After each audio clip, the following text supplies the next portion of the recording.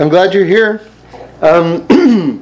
We're going to discuss a lot of the dynamics, God willing, between Yaakov and Esav and wrestling with the angel and the whole idea of Yaakov asking for a blessing from this angel of evil, essentially. What was going on with that, and also if we have a chance to get to it, a separate question, which is something that I've been thinking about, which is why did Hashem arrange it that Yaakov Avinu had to marry Leah first before Rachel? We know, of course, that Yaakov was tricked by Lavan, and that Rachel gave Leah the signs. But that's all this world stuff. Obviously, nothing happens without Hashem's permission. So what was, so to speak, perhaps the heavenly point of view? Why Leah should go first? So hopefully we'll get to that question as well. But I want to begin with just what for me was a very brilliant explanation from the Mor V'Shemesh in terms of how Yaakov presents himself to Esav. Meaning to say, we know that Esav is jealous of Yaakov. There's a very interesting gematria, by the way, which is that Esav is waiting with 400 soldiers. 400 is the gematria of Ayin Ra, which means a bad eye. So we know that Esav, for a variety of reasons, had a bad eye for Yaakov. And, you know, we've mentioned it before. I think just because it's so practical, it's worth saying it again. From Reb Shlomo, if a person wants to get rid of their own bad eye, you know, I saw that the Ger Rebbe said about himself that it took him 7 years to get over giving a bad eye, meaning he himself. And if the Ger Rebbe, who was one of the most exalted souls ever, had to work on himself so much not to begrudge other people, because it comes from a place of begrudging other people, it shows you for the rest of us that we probably have work to do as well. You know? So where does it stem from? So it stems usually from jealousy, and as Reb Shlomo put it so brilliantly, jealousy is thinking that someone else has your thing. You see, if there's a blessing that you would like, and you see someone else has that blessing, we're sort of hardwired to think, oh, he took my thing. But there's a tremendous leap involved in rushing to that assumption, because it's not your thing, it's his thing, it's her thing. So if a person wants to sort of like uproot this quality within themselves, they can talk it through with themselves. If they see someone has that thing, whatever it is that they want, they have to tell themselves, no, that's their thing. God has no shortage of Lamborghinis, right? It's like, I don't not have a Lamborghini because God ran out of Lamborghinis. That is absolutely not the reason, right? So when a person begins to talk to themselves and they understand that if I don't have a particular thing, it's not because there's a shortage of that thing, you know, and that other person doesn't have my thing, then a person can begin to talk themselves through the process of not giving a bad eye. And that's very, very important, because Reb Shlomo said another time that a person can't understand joy unless they can be happy for someone else's joy. So like, ideally we get to a state where you hear good news about someone just got engaged, someone just had a kid, someone just got a job, and that a person's first reaction is, that's great, I'm so happy. That's where we want to be. We want to be at that place where we can sincerely and genuinely and enthusiastically say, that's great, I'm so happy, because their simcha is my simcha. Their happiness is my happiness. This is where we want to be. So if we can measure ourselves. If we're not at that place, then that means we still have work to do in terms of uprooting this other quality. So that's a way to test yourself and measure yourself in terms of how much how much we've gotten rid of this. So Esav had a bad eye. Again, Ayin Ra is Gematria 400, and he greeted in heavy quotation marks, Yaakov with 400 soldiers. It was a large army for one family. So what does Yaakov tell him? Yaakov tells him two things, which are very curious. We're going to analyze these two things that he tells him. And the reason why they're curious is because these are two things that would incite further hatred. That's why it's strange, and we have to kind of try to get an answer as to why Yaakov is saying this. Yaakov tells him very, very famously, let's see if I can find he says, Im Lavin Garti. And that Garti is Gematria, Rashi points out, 613. Which means that he tells Esav that I've lived with Lavan. Im, with Lavan, I've lived. Garti is I've lived. And Garti is Gematria 613. Meaning to say that I have kept all 613 mitzvahs in the most spiritually hostile place on earth. Remember, we say in terms of reincarnation that Lavan comes from the Nachash, from the snake in the Garden of Eden. I mean, spiritually speaking. So this is really like the headquarters of evil. Yaakov Avinu was able to keep the entire Torah. So this is like laying it down, as we would say, to Lavan. Like, you think that you represent a threat to me? Do you see what I just accomplished? Right? So that's number one. He's telling Esav, I'm holy, basically. Right? Now, people who are wicked hate holiness. So this is a provocation, seemingly, right? The other thing is, Yaakov says, I've acquired oxen and donkeys, flocks, servants, and maidservants. Right? So essentially he's telling him, and I'm loaded, I'm rich. So that's another thing that you would hate in your enemy. Your enemy is rich. That doesn't make you happy. So he's telling Esav, I'm holy and I'm rich.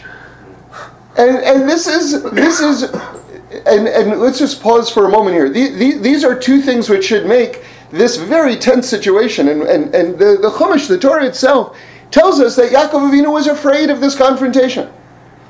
So that being the case, you would think that these would be the last two things he would be putting right up front, like almost immediately, right? So we have to explain this. We have to figure out what's going on. Let's just pause for a moment, though, to just make a general observation, very fundamental observation about Judaism itself. I heard Rabbi Manis Friedman say that people, that anti-Semitism, when people say to Jews, you don't belong here, right? That these anti-Semites are actually tapping into something very, very deep, which is that they understand that there's actually, even though they're not understanding it consciously, that there's actually something supernatural about the quality of the Jewish people. And that this dimension is a very earthly place. And they detect that there's a disconnect with the presence of Jews in this realm, essentially, dimensionally speaking, talking very spiritually right now. And so when they say you don't belong here, they actually are hitting on something that has a basis of reality to it. But that comes from a misunderstanding of why we're here and what we're doing here. In other words, they're not right. They sense something which approaches something accurate, but they're not processing it correctly. Let me approach it from another angle. There is no contradiction. One of the historical sources of anti-Semitism is the fact that they look at Jews and they say, you Jews are supposed to be holy. What are you doing business? This is very aggravating to us. Why are you business people? Like, what is going on? Why are you making money? Or trying to make money, right? Like, why? What's going on? And the idea is that we, as everyone points out, but it's really important, that unlike other religions, like for instance the Catholic priest, who is sort of like the, spiritually speaking, the elder in that form of worship, they don't have families. So it's sort of like if you have a family, you're in the trenches in terms of a lot more issues of this world that if you don't have one at all, that you're removed from, right? If you're a guru and you're like sitting in solitude, you are not in the trenches, essentially, of a lot of the issues of this world. God has intentionally put us in the trenches. And the idea is that we live a certain way where we not, unfortunately we're doing business. No, that we're actually doing business, but we've got reams of laws of how to do it in a kosher, holy way, right? Like if you look at the halachas, it's called Choshen Mishpat. Tons of halachas, how to conduct yourself properly in terms of business. And so the idea is that we're here to infuse the material realm with kedusha, with holiness, and to elevate all of the relationships and the trenches and the physicality and the food and everything we're involved in, to elevate it and to spiritualize it and to sanctify it. And that's the idea. That's the game plan. Okay? But the person who comes from a different orientation doesn't understand that, and they see our involvement in this world as a contradiction. Because if we're going to be holy, we shouldn't be involved in these things. Right? This was Esav's point of view. Now, I'm getting now to the explanation of the Mor V'Shemesh. He asks the question, why is Yaakov seemingly provoking Esav by telling him that he's holy and that he's got money, right? And how is this helping him, resolve the conflict with Esav? So he says that from Esav's point of view, if you're holy, you shouldn't be involved in any of these things, right? You should be broke. If you're a good holy man, you should be broke. That's Esav's point of view. So what Yaakov is doing is telling Esav, not to provoke him, I'm rich and I'm holy. He's telling him, I'm a total failure. You see, I'm supposed to be holy, but look what happened, I got rich instead. So my wealth is actually evidence of my failure to be a holy person. And so he does this jujitsu flip on Esav by pointing out his two greatest qualities, two of his amazing qualities, let's say, which should have made Esav even angry at Yaakov, but yet he's able to present them in such a way that Esav should be more sympathetic to Yaakov, because Yaakov is now presenting himself from Esav's point of view as a failure. Because you see, if I were really holy, I wouldn't have any of these things. So unfortunately I have this wealth because I undermined my chief mission, which is to be holy, and so I failed in both instances. I unfortunately have wealth, and clearly I'm not holy. So that's, I personally find that amazing, just the way the Meir V'Shemesh understands this. It's great. Okay. So now, let's go further. I want to switch to the Piaseczna Rebbe, the Eish Kodesh, the Rebbe of the Warsaw Ghetto. And just to give you just a brief introduction, we're now going to talk about Yaakov wrestling the angel and asking for a blessing from the angel. And he brings down some amazing, amazing Torah here. And just to set the scene a little bit, the reason, and it's in English by the way, it's called Sacred Fire. Definitely an amazing book. Anyone can read it. There's a whole history behind it. I don't want to go into the whole thing, but suffice it to say, this is written in the heart of the Holocaust while it's happening. In the heart of the Holocaust, you have a Hasidic Rebbe, a Hasidic master, bringing down amazing Torah, and in this book, Sacred Fire, they give you the years that he said each of the Torahs. So you really have a context. So now this piece that I'm going to tell you was said in 1939. And since it was said by the Parsha, This is already after September. So World War II has just started. Okay, so like this, and remember the Nuremberg laws were starting in the I think 1923, around there. So it's been really bad for the Jews, but now the war has like the cataclysm has now just hit.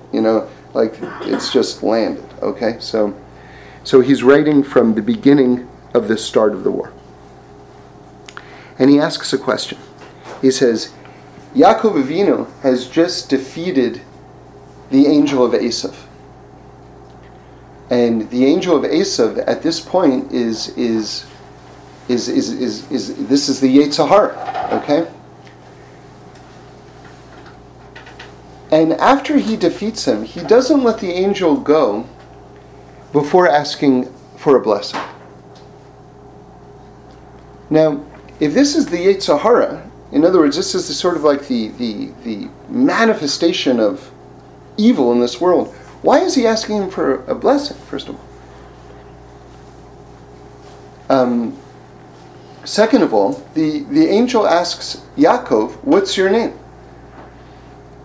And the Eish Kodesh points out, he's an angel, of course he knows Yaakov's name. So what is the purpose of asking his name? And then he tells him that you're going to be Israel now, not Yaakov.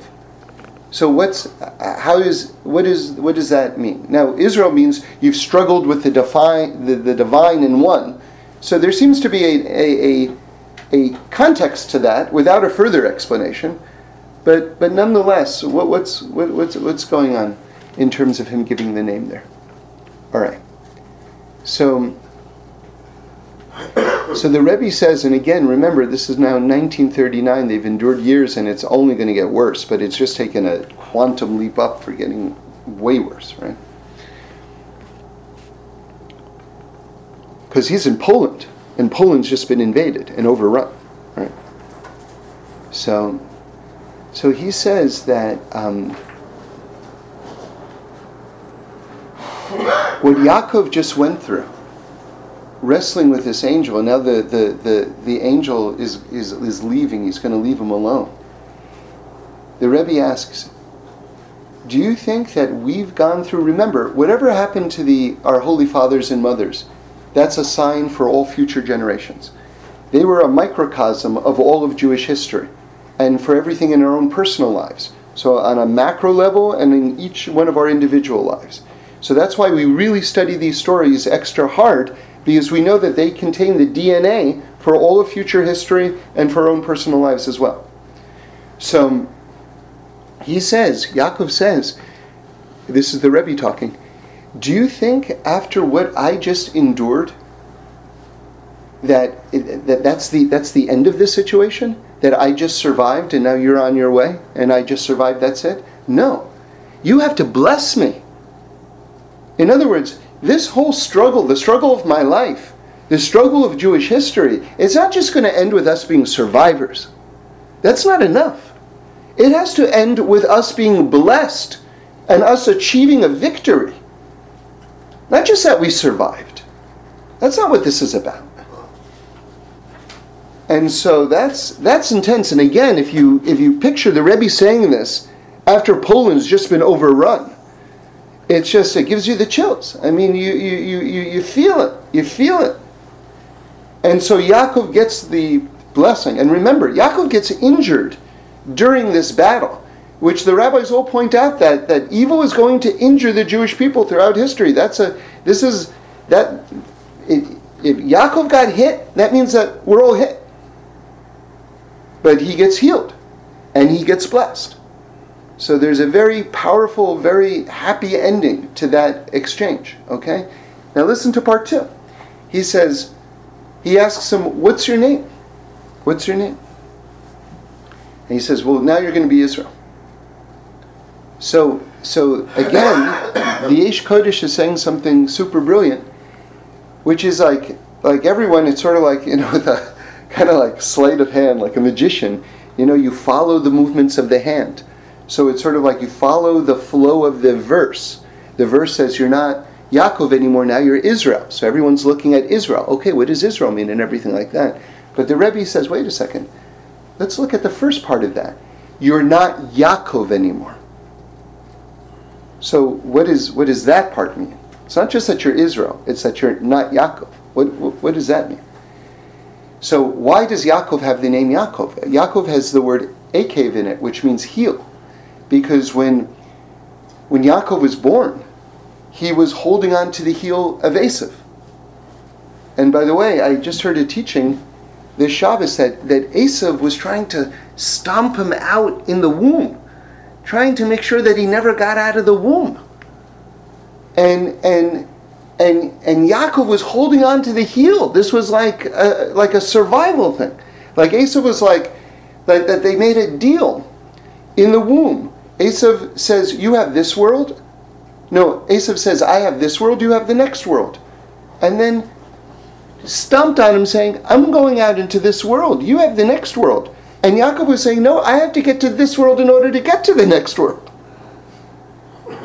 So this whole idea of holding on to his heel, that Yaakov is linked to Esav, that's a coupling between Yaakov and Esav. In fact, we say our name is our mission. You can find out a lot about yourself by analyzing your name. So the fact that Yaakov's name is inherently tied to the heel of Esav shows you this interrelationship is very defining to Yaakov. You understand?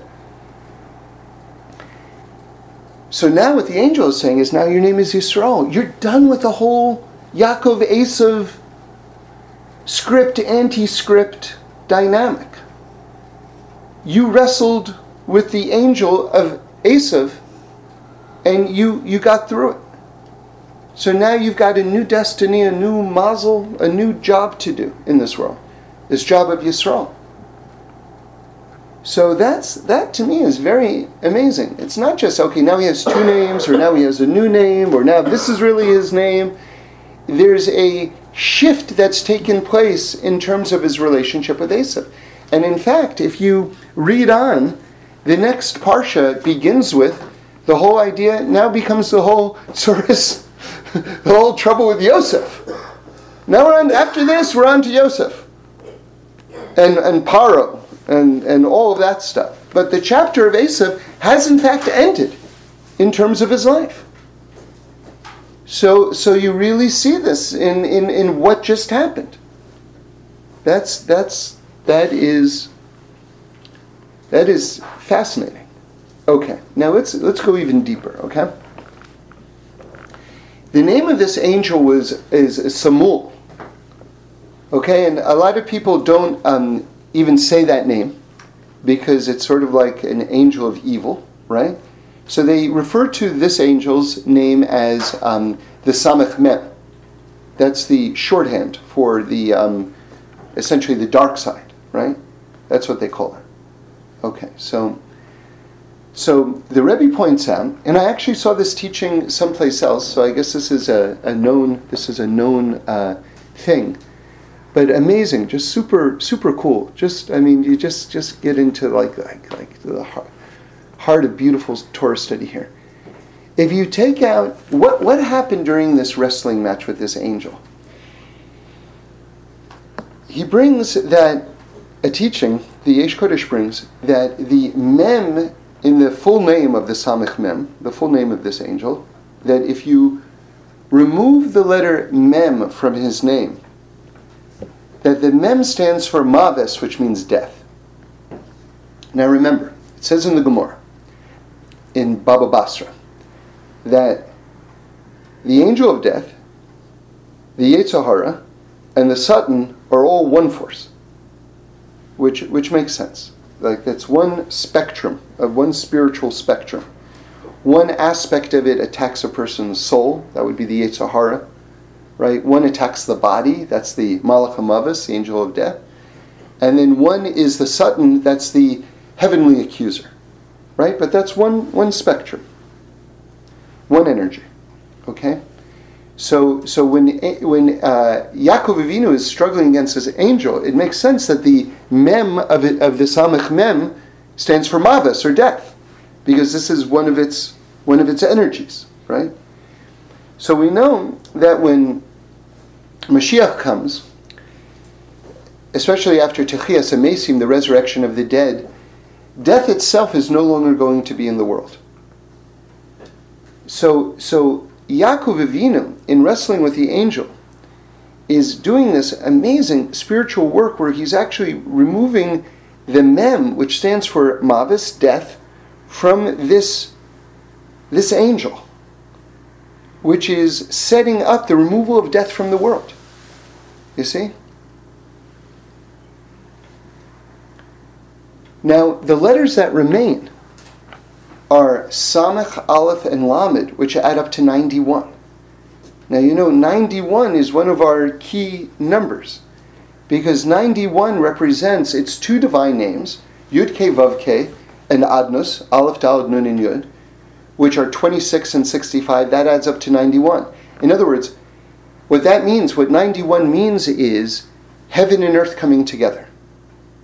Because these two divine names, one stands for basically God, Master of Heaven, and God, Master of Earth. I mean, there are other levels to it, but it's basically heaven and earth. That's why when we say Amen, Amen is Gematria 91. When you want to make a blessing over a cookie, basically what you're doing when you say Amen is you're affirming that this cookie is from heaven, basically. It's the manifestation of God's gifts into this world. So your consciousness is merging heaven and earth when you say Amen. That's why Amen is 91. Okay? These two names. So look how awesome this is. When Yaakov Avinu defeats the angel, he removes death from it, because that's conquering the angel, right? And what's left is the number 91, Samech Aleph Lamed, which is heaven and earth coming together, which is clarity, right? Because when the Yetzer Hara comes to a person and draws a person into wrongdoing, what is that wrongdoing doing? It's disconnecting heaven and earth. So if you defeat this angel, you are necessarily bringing heaven and earth together. Do you understand? It's awesome. It's beautiful. It's like so elegant. It's amazing. It's amazing. Okay. So I want to move on, and I want to try to answer. I want to try to give an answer to another question, which is why is it that Yaakov Avinu has to marry Leah first? All right. So we know that on the sort of the here and now level, we've got three explanations that you'll hear. It's funny because I've asked a couple of rabbis this question because I have my own answer that I want to give, and it was interesting to me that no one actually heard the question that I was asking. Of the people that I asked, no one heard the question that I was asking. I said, why did Yaakov have to marry Leah first? So they say, because of the tears of Leah. Why did Yaakov marry Leah first? Yeah, because of the tears of Leah. Everybody knows, and this is true. This is a big Torah point, that Leah understood that, remember, there's Rachel and Leah, and there's Yaakov and Esav. So the older is going to marry the older, and the younger is going to marry the younger. So that means that Leah is going to marry Esav, and Yaakov is going to marry Rachel. This is the way it was going to be. But Leah saw that Esav was wicked, and essentially she cried her eyes out, and she changed her fate. Basically, she changed her muzzle, so that she was now able to marry Yaakov. Okay, this is a 1,000% accepted Torah opinion. 1,000%. Okay, so you can say, okay, so Yaakov married Leah first because of Leah's prayers. Perfectly good question, but not the question I'm asking. Or you can say that Rachel saw that her sister was going to be embarrassed, and so she gave over the secret signs to Leah because Yaakov knew that that Lavan was going to switch them. So he put in this fail-safe kind of coded system into effect. But Rachel had Rachmanis, compassion on her sister. she gave her the signs. Okay, that's why Yaakov married Leah first. Again, 100% good answer, but that's not the question that I'm asking. Or you can say that Lavan was a master trickster, and he basically was going to keep Yaakov enslaved in his, in Padan Aram, in this in this sweatshop basically. He was going to keep him jailed there and then cheat him out of all of his earnings, and it was going to be this epic disaster for Yaakov. And so it was Lavan who did it. Okay, so again, not the answer to the question I'm asking, but a perfectly good answer. I want to know, why did God do it? Why did God do it? Because none of those things would have been effective unless Hashem wanted to do it. Okay, so I'm going to begin by telling you something from the Me'or V'Shemesh, and then I'll tell you when I'm talking. Okay, so the Me'or V'Shemesh says that the basic natural order of coming close to God is basically one works through the revealed realms, and then you go on to the hidden realms. Okay? Rachel represents the revealed world. It says in the Torah itself that she was beautiful of form. Right? So this revealed world that we live in, this is a dimension of materiality. It's a physical world. So it makes sense that the Torah is reporting. The Torah is not telling you anything unsneous, and it's not telling you anything immodest, and it's not telling you anything extra. So if it's telling you that Rachel was beautiful of form, it's talking about that she really was, correlates with the revealed dimensions of the world. Leah represents the hidden world. So from Yaakov Avinu's point of view, first you go from the revealed world to the hidden worlds. So it makes sense that you go from Rachel, first marry Rachel, and then you would marry Leah second. All that makes sense. And that was the plan. The Me'or V'Shemesh gives a kind of broadens it, and he gives a metaphor. He says that in terms of our own personal lives, first it's like we're all standing outside the palace of the king. And first we have to get ourselves into the proper shape. Keeping Shabbos, keeping kosher, davening, tefillin, candles, Shabbat, all these things. When a person makes themselves, raises themselves up, this is while you're on the outside of the palace, then the king brings you inside into the palace, into the inner chambers of the palace. And that would correlate with the revealed world being the outside of the palace, and then comes the hidden worlds. You are taken to the inside of the palace. Right? So again, this is another formulation of this thought. So Yaakov Avinu is very upset when he wakes up and he finds himself with Leah. And I'm going to read it to you in English, and then I'm going to tell you how the Me'or V'Shemesh factors in what I've just been telling you into this verse, and you'll hear a whole new dimension of pain coming out of Yaakov. And in the morning, this is chapter 29, verse 25. And in the morning, that behold, it was Leah.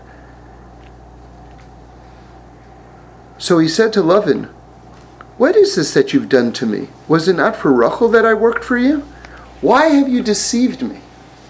Now the word deceived, the Me'or V'Shemesh points out, rimisani, has the word ram in it.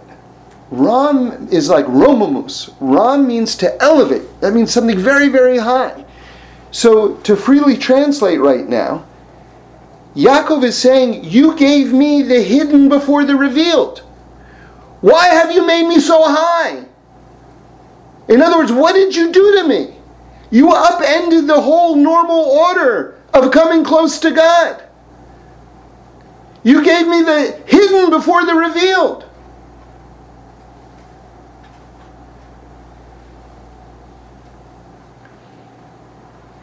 So this is intense. This is intense, right? So now let's return back to the question. Why did God do that? Okay, so now this is me talking, but I'm basing it on what we've just been learning up until now. So I want to say the following. I heard Reb Shlomo say one time on this pasuk, I always thought this was very amazing, and it was in the morning that behold it was Leah. That's the beginning of that verse. That the Zohar says, and it was in the morning that behold it was Mashiach. Because the whole messianic line, David HaMelech, Mashiach ben David, comes from Yehuda, and Yehuda comes from Leah. So in other words, and behold it was Leah, behold it was Mashiach. Meaning to say that Mashiach had just been brought into the world. Right? Because that's going to be from the line of Leah. Okay. Let's go further. We're not communicating just yet. You see, I would ask you a question. What if Leah represents the hidden world, right? So what is the most hidden aspect of creation? So I would tell you that which was created before creation, that which existed before the world was created, is the most hidden aspect of creation. In fact, any scientist will tell you that they can, in the realm of science, get up to a certain point of the first moment of the creation of the world. But they can't tell you what happened before the creation of the world, because that's where science flies out the window. Bless you. Right? So by definition, the most hidden aspects of creation are those things that existed before the world itself was created. In fact, you even have this in Torah. Because in Torah, the very first letter of the Torah is the letter Beis. So Beis has a wall on one side, right? And they say that you can get all the way to the first letter, but you can't get past that first letter because there's a wall blocking you from going from before the creation of the world. Now there are certain things that we know through prophecy, and because God wanted us to know these things, but only certain things. Otherwise, there's that wall of the first letter, the spine, so to speak, of the letter Beis, is a wall telling us you can know so much and no further. Okay. So what are some of these things that we're told that existed before the world was created? One of them is the soul of Mashiach. Another one is that the rabbi's darshan, Breshis, the first word of the Torah, meaning with beginnings, right? It means Bishvil Rishona, for the sake of the first, and in another place in the Torah, that the Jewish people were called the Rishon, the first. So for the sake of the first, for the sake of the Jewish people, the world was created. That's how the rabbis darshan, one way that the rabbis darshan the word Breshis. So if the world was created for the sake of the Jewish people, that means that the concept of the Jewish people have to have existed before the world was created. So now let's put all these things together. So the question again is, why did God make it so that Yaakov should marry Leah first? Again, Leah stands for the hidden realms. And the most hidden things about creation are those things that existed before the world was created, like, for instance, the soul of Mashiach and the Jewish people. So I want to suggest that it was appropriate that Leah should come first, because Leah is the conduit, since she represents the hidden worlds. She's the conduit of bringing the most hidden things into the world, like the Jewish people and like Mashiach. These are the things which are beyond. And that is going to form the basis of the Jewish people and the destiny that the Jewish people are going to bring into this world. And so as the emissary of the hidden and as the conduit of the hidden, it makes sense that she would be the first, since that's going to be the foundation of the Jewish people, bringing Mashiach into this world and bringing Klal Yisrael, which Yaakov and Leah are about to do. They're about to bring Israel into this world, right? The Jewish people.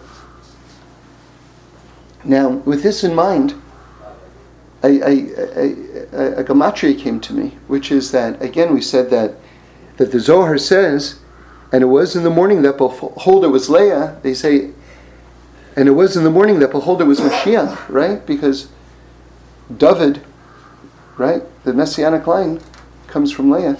So look at this. We know we have different cosmic maps, different paradigms that we kind of understand the heavens with, the universe with.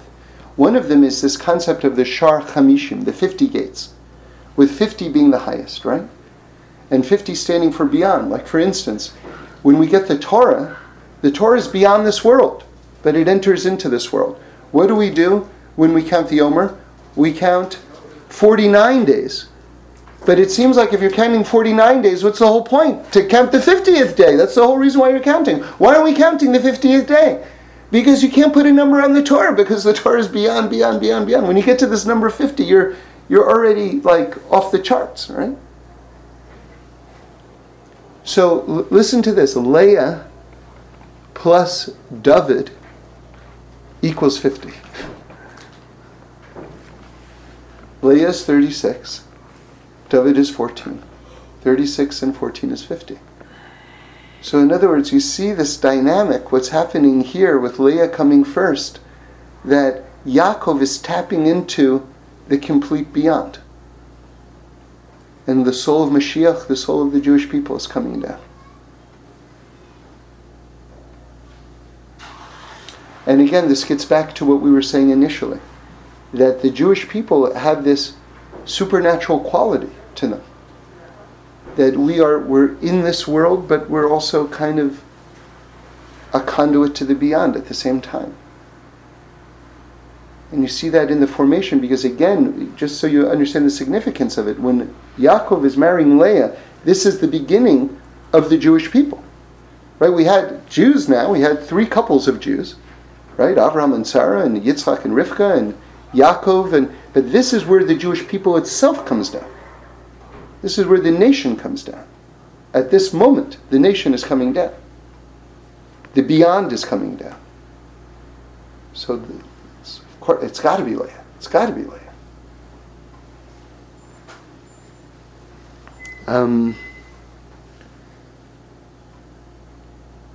Okay, let me just end with a story.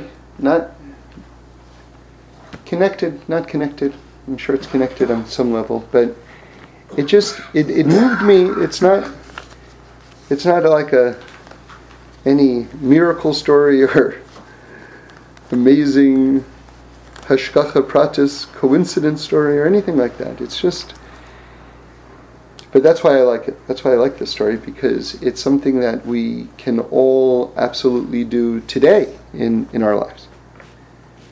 And that's why I like this. So I was actually in New York this past week, and we had a baby in the family, and then my sister-in-law was nifter. All these words of Torah should be an aliyas neshama for her. Dabra Bas Rab Shalom Yehoshua, neshama should have an aliyah. Amen. And so last Friday we literally went from the bris Friday morning to the funeral. Can you imagine? A bris is the beginning of life, and a funeral is the end. One to the other. So that Shabbos, that was Friday, that Shabbos, the rabbi of the shul, and this is a big shul in New York, the rabbi of the shul told this story. There was a girl getting bat mitzvahed, and he was saying nice words over to the family, and and he went to tell a story about the father of the bat mitzvah girl. And so here's the story. And I know this because my brother-in-law goes to the shul, so I've followed this story just from a distance in my own life. So I had an extra appreciation for what the rabbi was saying. The shul was made an offer because of various reasons. It was a valuable piece of real estate, so they said, someone made an offer, you can have this amount of money, which was a large sum of money, and you'll leave this building and you'll build your own brand new building. And they had a spot which was literally like 20 yards away. It was an amazing thing. You can't say no to this offer. So what happened though was, as it's a cautionary tale, with permits and construction and this, that, and the other thing, the new building ended up costing, I don't know, maybe double, or I don't know what percentage-wise it was, but they were something like, they were millions and millions and millions and millions of dollars short. I mean, and now it was kind of getting really to the end of the story, because the people had bought the old building and they have to begin construction, and the new building's not ready. And where's this congregation going to go? Like to someone's apartment? You have hundreds of people. They're going to fit into someone's apartment in Manhattan, in the neighborhood. So what's going to happen to the community? The community is going to fragment and dissolve, God forbid. So you have and this is like a long-running community. So the rabbi was feeling horrible, because he's like, we've lost this building. We're not even close to going into this building, and the community is going to fall apart. And this is pressure, And he said it was Erev Yom Kippur, and he was in his office, and really this is weighing on him very heavily. And someone walks in and walks into his office and says, "Listen, we're going to get to the new building, and we're going to have smachot. We're going to have happy occasions together in the new building." And the rabbi said that he held on to these words, that somehow these words got into his bones, and he held on to these words, and they gave him such hope and such life, such faith. And he said, then the rabbi continued to say, and look around, here we are in the new building, and here we are, and he says to the man who said these words to him, here we are celebrating happy times together in the new building, just like you said. So I gotta believe that other people reassured the rabbi over that time, because it was a long time, but I guess this was really the bottom of the bottom. That's the end of the story. But look what we're able to do for each other with a positive word. Look what we have. And even if that person has heard it multiple times from different places, nonetheless, there are times where it will be more meaningful, and it will be exactly what the person exactly needs at that moment. And you can change someone's life. And what does it cost you? Zero. It costs you $0 and 0 cents. And you say something, you're going to make it. I'm telling you, you're going to make it. I believe that you're going to make it. I believe that you're going to get the blessing that you've been waiting for. I believe it. I know it. And you can change a person's life. And I'll tell you something. I can't not share. But without mentioning any names or anything like that, I was walking to shul yesterday morning. I was going to give a little talk before davening. And someone who's sometimes there, sometimes not there, I don't know where they live exactly, stopped me on the street. I was a little bit nervous, and said, you said something a few years ago. And my first thought was, uh-oh. I don't know how this story is going to end exactly. And, I wanted to get married so much. And you said something, and I held on to it for years. I held on to that thing that you said. And I just want you to know I'm engaged, and everyone says that we're the perfect couple. And she said, I was older, and I thought, it's done, it's finished. But it happened, and I just want you to know that. And it really, it gave me a lot of strength. So I said, okay, now I'm going to give you another bracha. So I gave her another bracha. But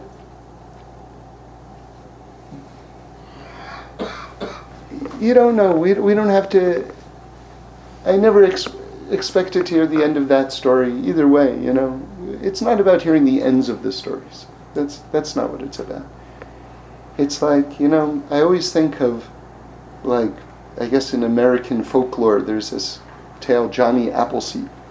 And Johnny Appleseed would have, like, I think 2 pockets of seeds or pockets full of seeds, and he would just have a handful of seeds, and wherever he would walk, he would just throw seeds.